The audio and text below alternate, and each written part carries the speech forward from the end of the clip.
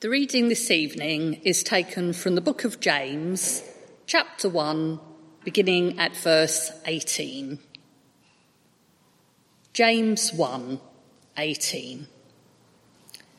He chose to give us birth through the word of truth, that we might be a kind of firstfruits of all he created. My dear brothers and sisters, take note of this. Everyone should be quick to listen, slow to speak, and slow to become angry. Because human anger does not produce the righteousness that God desires. Therefore, get rid of all moral filth and the evil that is so prevalent, and humbly accept the word planted in you, which can save you. Do not merely listen to the word and so deceive yourselves. Do what it says. Anyone who listens to the word but does not do what it says is like someone who looks at his face in a mirror and after looking at himself goes away and immediately forgets what he looks like. But whoever looks intently into the perfect law that gives freedom and continues in it, not forgetting what they have heard but doing it, they will be blessed in what they do. Those who consider themselves religious and yet do not keep a tight rein on their tongues deceive themselves, and their religion is worthless. Religion that God our Father accepts as pure and faultless is this: to look after orphans and widows in their distress, and to keep oneself from being polluted by the world. This is the word of the Lord. Thank you, Mandy. Good evening, everybody. Good evening. Very quiet. It's the muffle, isn't it, of the face mask. You just can't hear people. Well, let me just take a moment to pray, shall we, for us? God our Father, thank you so much for your word. Please speak to us through it now, we pray. We pray that the Spirit will be our teacher and help us to apply it to our hearts and our lives. For without you, we can do nothing, and we pray that you will be at work amongst us now. In Jesus' name, amen. Well, the football season started. That's probably divides the church pretty rapidly. Football season started.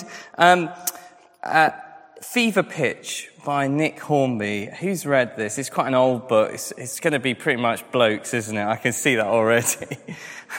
Fever Pitch by Nick Hornby. I read it about 25 years ago, something like that. It's a semi-autobiographical account of an Arsenal fan, of the highs and lows of being a fan.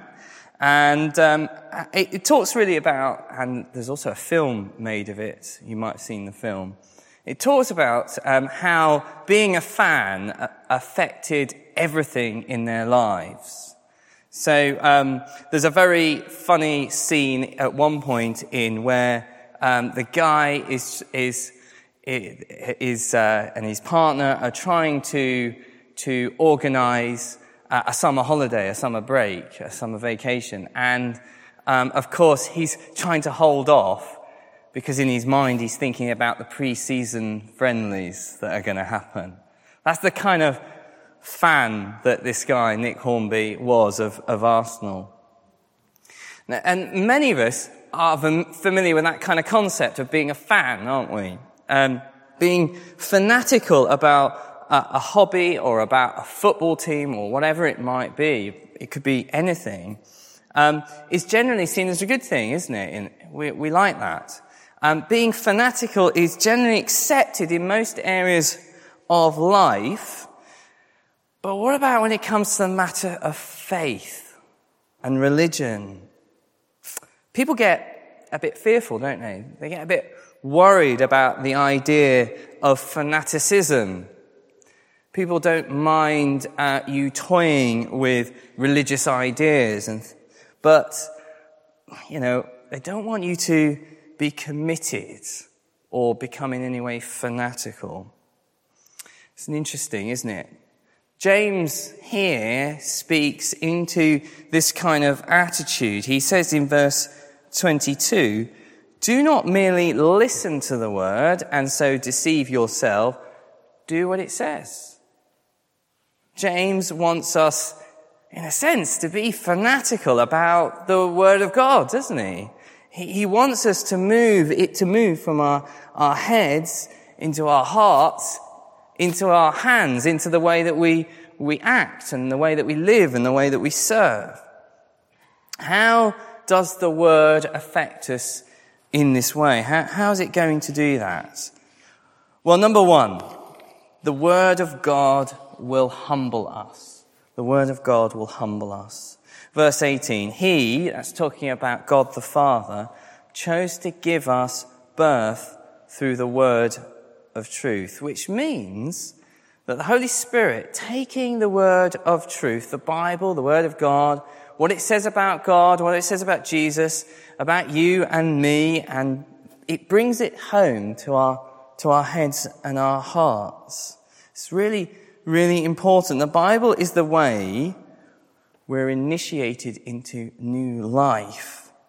And that word comes to us through the Holy Spirit, we're told, and it makes us, verse 18, a kind of first fruits of all He created. What's this first fruits thing about? What's that about? Well, when James is written, if you went out into harvest in those days to collect the harvest, it was done in stages. And the first crop, the first stage, was always given to God. It was offered to God. It wasn't yours to keep.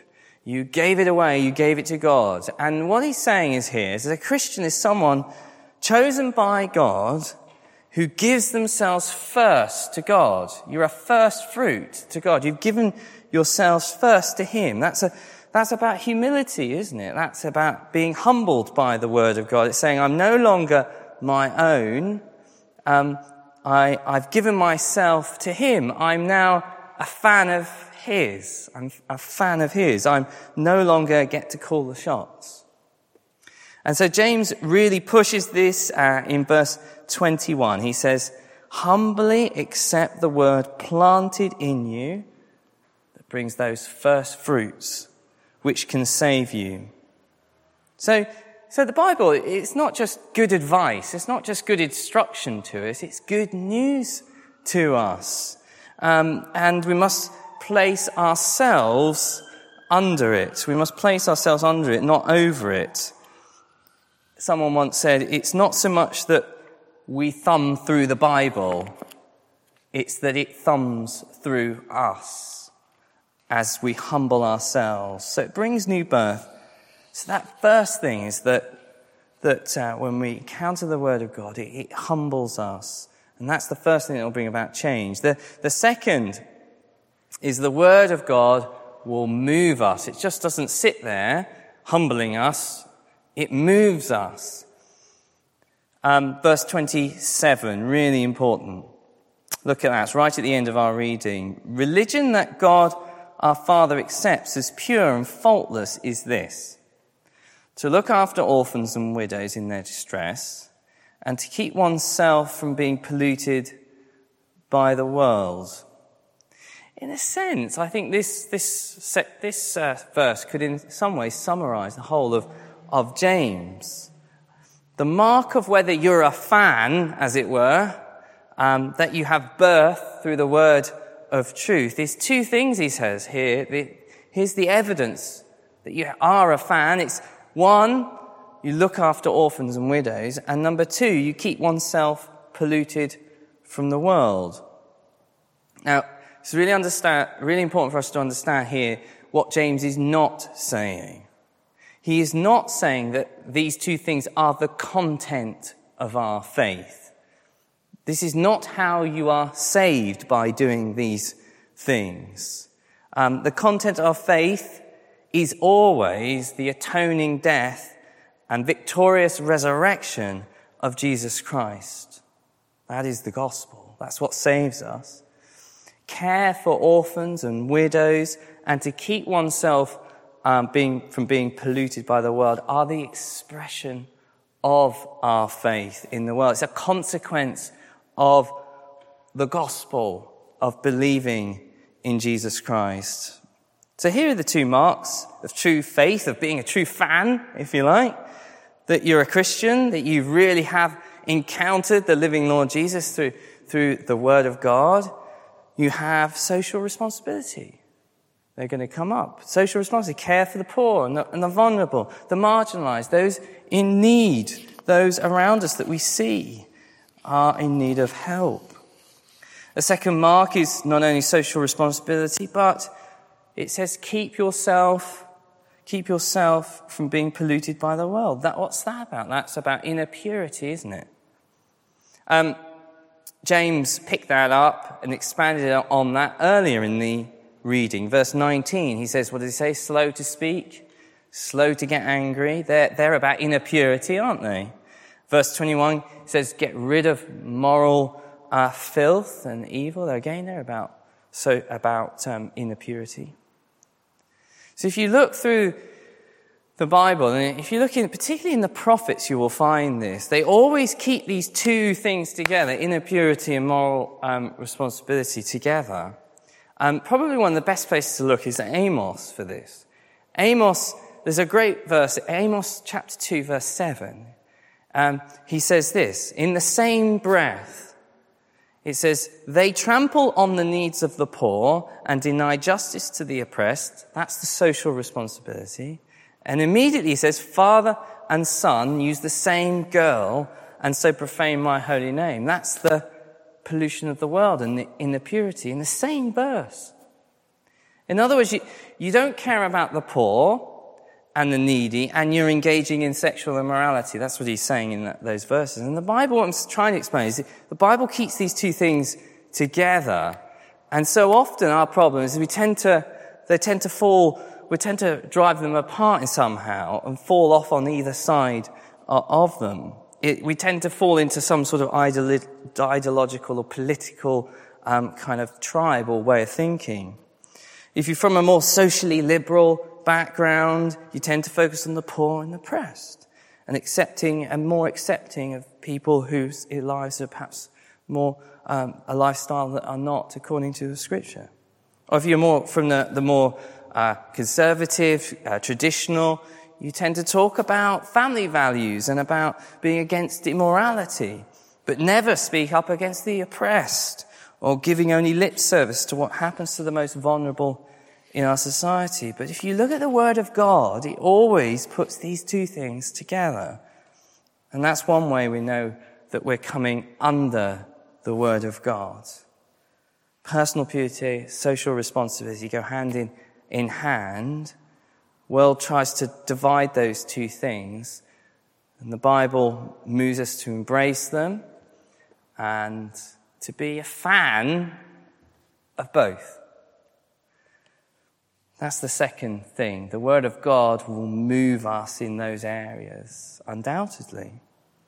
Thirdly, I'm going to take a little bit longer over this, is the Word of God will free us.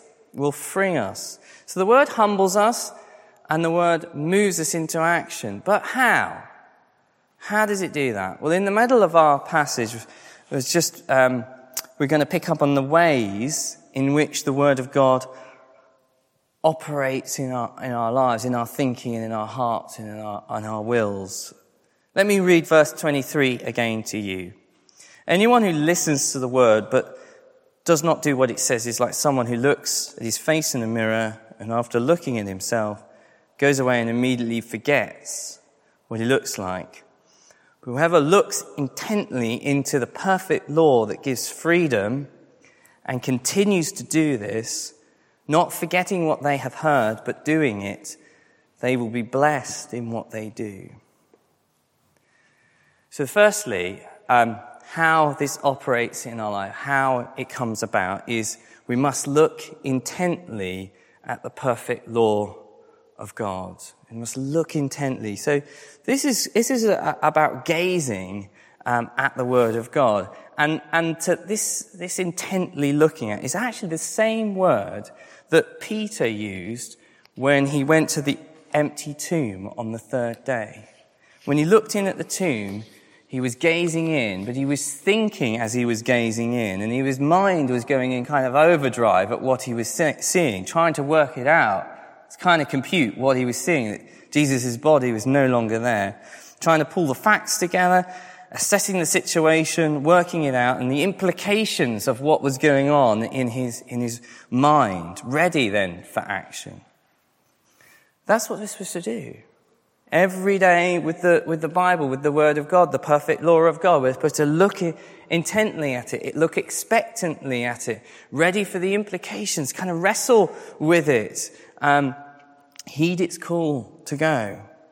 Now, I don't know, how intently are you doing that? That's a question for each of us, isn't it? How intently are you doing that? Perhaps you need some help with that. I'd love to help you with that. If that's something I can do, let me know, or Chris afterwards. So in a sense, this is like the rational thinking bit. This is the head engagement. Secondly, comes a personal challenge. Hopefully it'll come up, which is more about the heart. We need to be challenged in our hearts. In a sense, this is where the Word of God gets up front and in your face. It's the metaphor in here in verse 23 of the mirror. I hope you noticed that. We're to gaze into the Word as if we were gazing into a mirror. And of course, what does a mirror do? It reflects back at you, doesn't it? This is hard for us. This is always difficult. There is something called isotropophobia. Does anyone know what that is? It's the fear of mirrors. It's actually quite popular is not the right word, but it's quite a few people have this, a fear of mirrors. People who are afraid to see themselves in the mirror. But remember, the Word of God isn't a textbook telling you abstract things. It's not like an academic study of the Word of God. What does it do? What does the Word of God do? It stares back at you and it tells you who you are, doesn't it? It looks at you and it tells you who you are. And so when you hold the Word of God up like a mirror, what do you see? You see all the wrinkles, you see the saggy bits, you see all the tiredness in your eyes. Sometimes you see the sparkle of hope and dreams that you have. Sometimes it shows you when you're picking your nose, I suppose. Or when your clothes don't match, which is often what my wife tells me. But when the Word of God operates like this, like a mirror, it feels like the Word of God is really talking to you personally, doesn't it? You go, oh, that's me. I see myself here. And it's like it's talking to you personally, and it's challenging you, and it's supposed to challenge you. It's supposed to, and we're supposed to listen to what it's saying at that point intently, because you know what? That is the Holy Spirit at work in us. It's His Word. He comes and He speaks to us, He exposes us, He warns us, He convicts us, He challenges us, He counsels us, and He comforts us. He does all sorts of things at that moment, depending on what He's saying through His Word. He says, He says to us as we look at it, as we gaze at it, are you really going to do that thing? Are you really going to do it? When are you going to forgive that person that you've been so angry about? When are you going to walk over to that fellow Christian who you've been avoiding? It's that kind of thing. But maybe it's a word of comfort as it reflects back at us. Maybe the Word of God says to us, I know how tired you are. I know you need my comforts. You need to hear that you're a child of God and I love you and I can keep you and I can sustain you no matter what. You are mine. You're one of my children. The Word of God acts like that. It's like a mirror. It counsels us, exposes us, it convicts us, it shows us what we need. Have you the challenge for us is, have we ever been personally challenged like that through the Word of God in our hearts? So it affects us. So you see yourself and you see who you are. Thirdly, it's going to come up. There we go. We seek action. We must seek ongoing action as we engage with the Word. This is about the hands. If you look intently into the law, you see yourself, and what you see is the need for ongoing action. It's very interesting, verse 25. There's a little phrase that's easy to overlook in verse 25. It says, look intently into the perfect law that gives freedom and continues in it. And continues in it. It's really important. He's saying it's not a one-off tick box exercise. It's an ongoing thing to keep practicing, keep obeying, keep living out the commands of God. This is what the Reformers used to call the perseverance of the saints. The perseverance of the saints is to keep going. It's all very well saying, I used to do that thing 5, 10, 15, 20 years ago, and I just kind of stopped doing it now. I know it's a good thing, but that was when I was 20 years ago. Well, the Word of God says continue to do it. Keep going in it. Finally, I want to just speak about what is the result of all this. If you do all these things, verse 25 says that you will be blessed. But it's more specific than that. What does it mean to be blessed specifically here? Well, it's that word there that crops up in verse 25. It's that it gives freedom. Looking intently into the perfect law that gives freedom. So if you look intently into the law, into the Word of God, see what it's saying to you about yourself and about God, and continue to do what it says, you will be free. It'll set you free. And you kind of think that, and you hear that, and you think to yourself, well, hang on a minute, freedom? How can a law bring freedom? We think of law, don't we, in a very negative way. We tend to define freedom as freedom from restrictions in a sort of totally negative way. So like we have parking laws, it might be restricted parking on this side of the road, but not on this side of the road. But we tend to say very negatively, we're not free to park anywhere. And so we frame it in the negative language, right? We define freedom in that the absence of restrictions. Law then is perceived in that it takes away freedom. That's how we perceive it, that it takes away freedom. So how can James say here in the same verse that it's the law, the Word of God gives perfect freedom, gives freedom? Well, the Bible shows us that there's another way of looking at law and looking at freedom in a much more positive sense. You are free. You are free when you realize that you're free truly to be what you were created to be, what you were built to be. You're free when you realize your true self and who you really are and your true nature and how you were built for God. Let me try and explain it with this illustration that I was given once. Imagine a fish. A fish has what? Gills, doesn't it? And what do gills need to do in order to extract oxygen? Not air like us humans, but they need water, don't they, in order for a fish to get oxygen. The fish has fins. The fins don't work very well over land, do they? But they're great in water. Imagine a fish. The fish has water and it has land. Where should the fish not go? Oh, you're really on the ball now. I know we've got masks on, but you can't. shouldn't go on the land, okay? Now, if you define freedom as an absence of restrictions, then you're saying, well, the fish isn't really free unless it's freer to go on the land. You have to let the fish be on the land as well as the water and wherever it wants to go. And it could be a very rebellious fish, couldn't it? So I'm going to go onto the land. I want to exercise my freedom without restriction, to be who I want to be wherever I want to go. Let me flop around on the land, on the hot land. How is the fish going to do? It'll be a very dead fish very quickly.